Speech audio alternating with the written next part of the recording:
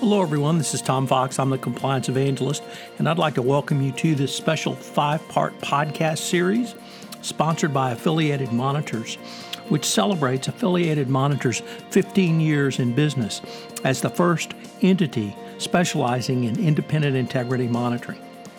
Founded in 2004, Affiliated Monitors provides independent integrity monitoring and ethics and compliance assessments nationally and internationally and across almost all industries. With its knowledge of effective ethics and compliance programs and cultures, Affiliated Monitors is respected for its work as the corporate monitor on matters ranging from multinational corporations to small and mid-sized companies and even individuals. Having served in nearly 750 monitorships, no one has more experience as an independent monitor than the team at Affiliated Monitors. For more information on how an independent monitor can help improve your company's ethics and compliance programs, visit this podcast series sponsor Affiliated Monitors at www.affiliatedmonitors.com. Over this 5-part series of Why Culture Matters, I'm joined by Jay Rosen, the Vice President of Business Development at Affiliated Monitors, who is the sponsor of this podcast series. Corporate culture exists in a space between what an organization professes and what it does. It is important to pay attention to corporate culture as disconnects in this reality can be quite costly. Think about the continued imbroglio around Wells Fargo. In this series, Jay and I will be exploring key aspects of corporate culture, including why it matters, what influences culture, the CCO's role in culture, assessing culture, and how to use that information to improve culture. I know you will find this series very useful and quite enjoyable for every compliance professional. In this episode 1, we consider what is ethical culture and why does it matter. This series is a special presentation of the Compliance Podcast Network. Thank you for listening. Hello, everyone. This is Tom Fox, and I'm really excited to be here for this month's sponsored series with Affiliated Monitors. I have with me Jay Rosen, and we are going to talk about the 3 new most important words in compliance: culture. So, Jay, first of all, welcome to episode 1 of Why Culture Matters. And today we're going to take up what is ethical culture and why does it matter? So, with that incredibly long-winded introduction, welcome. Tom, thanks. It's great to be with you, and I look forward to the 5-part podcast. Today, we're going to talk about why does culture matter. And over the past few months, senior leaders at both the Department of Justice and the Securities and Exchange Commission have given speeches discussing the need for an appropriate corporate culture around compliance. And we at Affiliated Monitors feel that culture is everything for an organization. Culture is the foundational internal control without which all your other controls are likely to be ineffective. This means that corporate culture is the way that things really are in your organization and the way things really work. While corporate culture can be reflective of the core values of a company, this usually only occurs if a company operationalizes those values throughout the organization. There may also be one culture in an organization, or there may be multiple subcultures in the company. Management simply cannot force one culture through an entire organization. Culture is made up of all the different people that work in your organization, which means that it's going to be based on different populations and geographies. This could mean that different locations have different cultures. The link between culture and compliance is that it drives ethical behavior.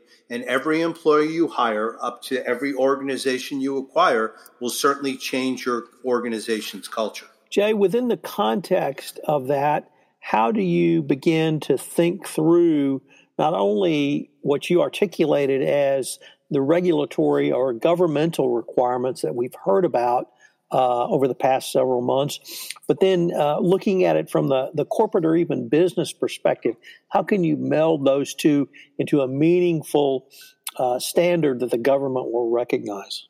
Yeah, that's a great question, Tom. And, one of the things that we often talk about is mergers and acquisitions and how importantly incredible due diligence is. If you don't understand the culture you may be acquiring, you not only will not have an idea of how they potentially fit together, but you may also be acquiring an FCPA nightmare. What different kinds of cultural systems could impact a company? It may involve everything ranging from locations to language to rituals, role models, and other informal mechanisms for building a culture. Yet even with subcultures in an organization and throughout the world, the significant thing is to have some overarching key themes of culture. This involves being consistent with core values, integrity, and ethical behavior. A key indicator of a strong ethical culture is having, as we all know, a speak-up culture. This leads to more formal cultural systems and processes which also impact culture. It's often determined by the hiring process, who you hire, how you train those people, and what performance management systems are used throughout the tenure. This also leads to the fair process doctrine and whether it is consistently applied within culture. Finally, are you incentivizing through measurement, compensation, recognition, the right kind of behavior in your employees and those who you bring into the company? Jay, I'm extraordinarily pleased that you mentioned the fair process doctrine. That's something that I've talked about literally for quite some time, and actually something my father articulated as a university professor and labor arbitrator in his 40-year career in that.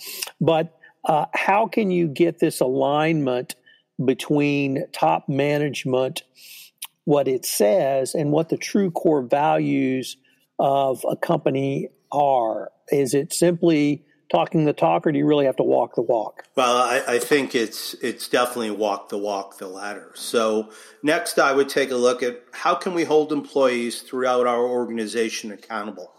It's no longer just top management's responsibility. While there still must be an appropriate tone at the top that you just referred to, there also should be an appropriate mood at the middle management of an organization, as well as the buzz at the bottom of the company about these important topics of compliance, ethics, and values. This is because employees are more influenced by their immediate supervisor and their peers than a faceless CEO, even if that CEO says all the right things and includes an extremely heartfelt introduction page in your code of conduct. To have an effective culture, there needs to be an alignment between what top management says, coupled with the company's core values and what the organization says. This all comes from senior management getting out of the headquarters and talking to employees in the field. No company aspires to be unethical, and most employees do not want to engage in illegal or criminal behavior.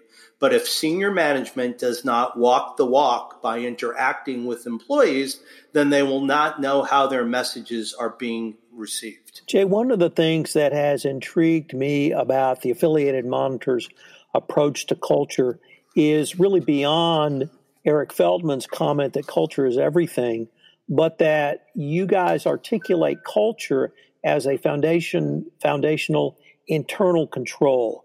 How do you guys see culture as an internal control without which all your other controls are likely to be ineffective? Yeah, I think that's a great question to wrap up this section of the podcast.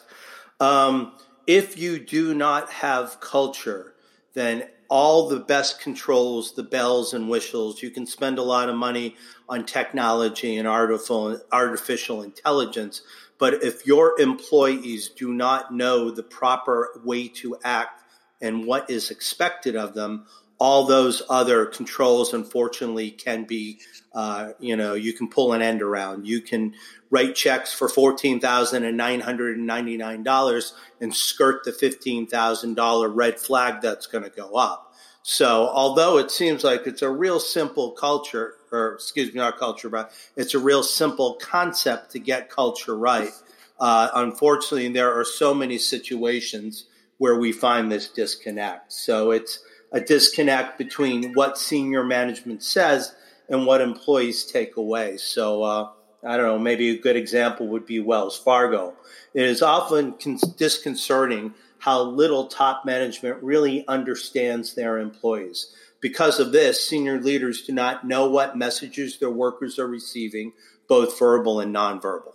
So, Jay, unfortunately, we are near the end of our time for this episode, but I hope everyone will join us again tomorrow in our 5-part exploration of why culture matters, where we take up the topic of what factors influence a company's ethical culture. Jay, I look forward to continuing the conversation. Thanks, Tom. Hello, everyone. This is Tom Fox again. I'd like to thank you for listening to this episode of our new 5-part series on why culture matters. This series has been sponsored by Affiliated Monitors, and I'm joined throughout this series by Jay Rosen, the Vice President of Business Development at Affiliated Monitors. If you have any questions of Jay, you can reach him at jrosen@affiliatedmonitors.com. You can reach me at tfox@tfoxlaw.com. I hope you'll join us again for another episode of Why Culture Matters. This special 5-part podcast series has been a special presentation of the Compliance Podcast Network. Thanks for listening. This podcast is a part of the C-Suite Radio Network. For more top business podcasts, visit c-suiteradio.com.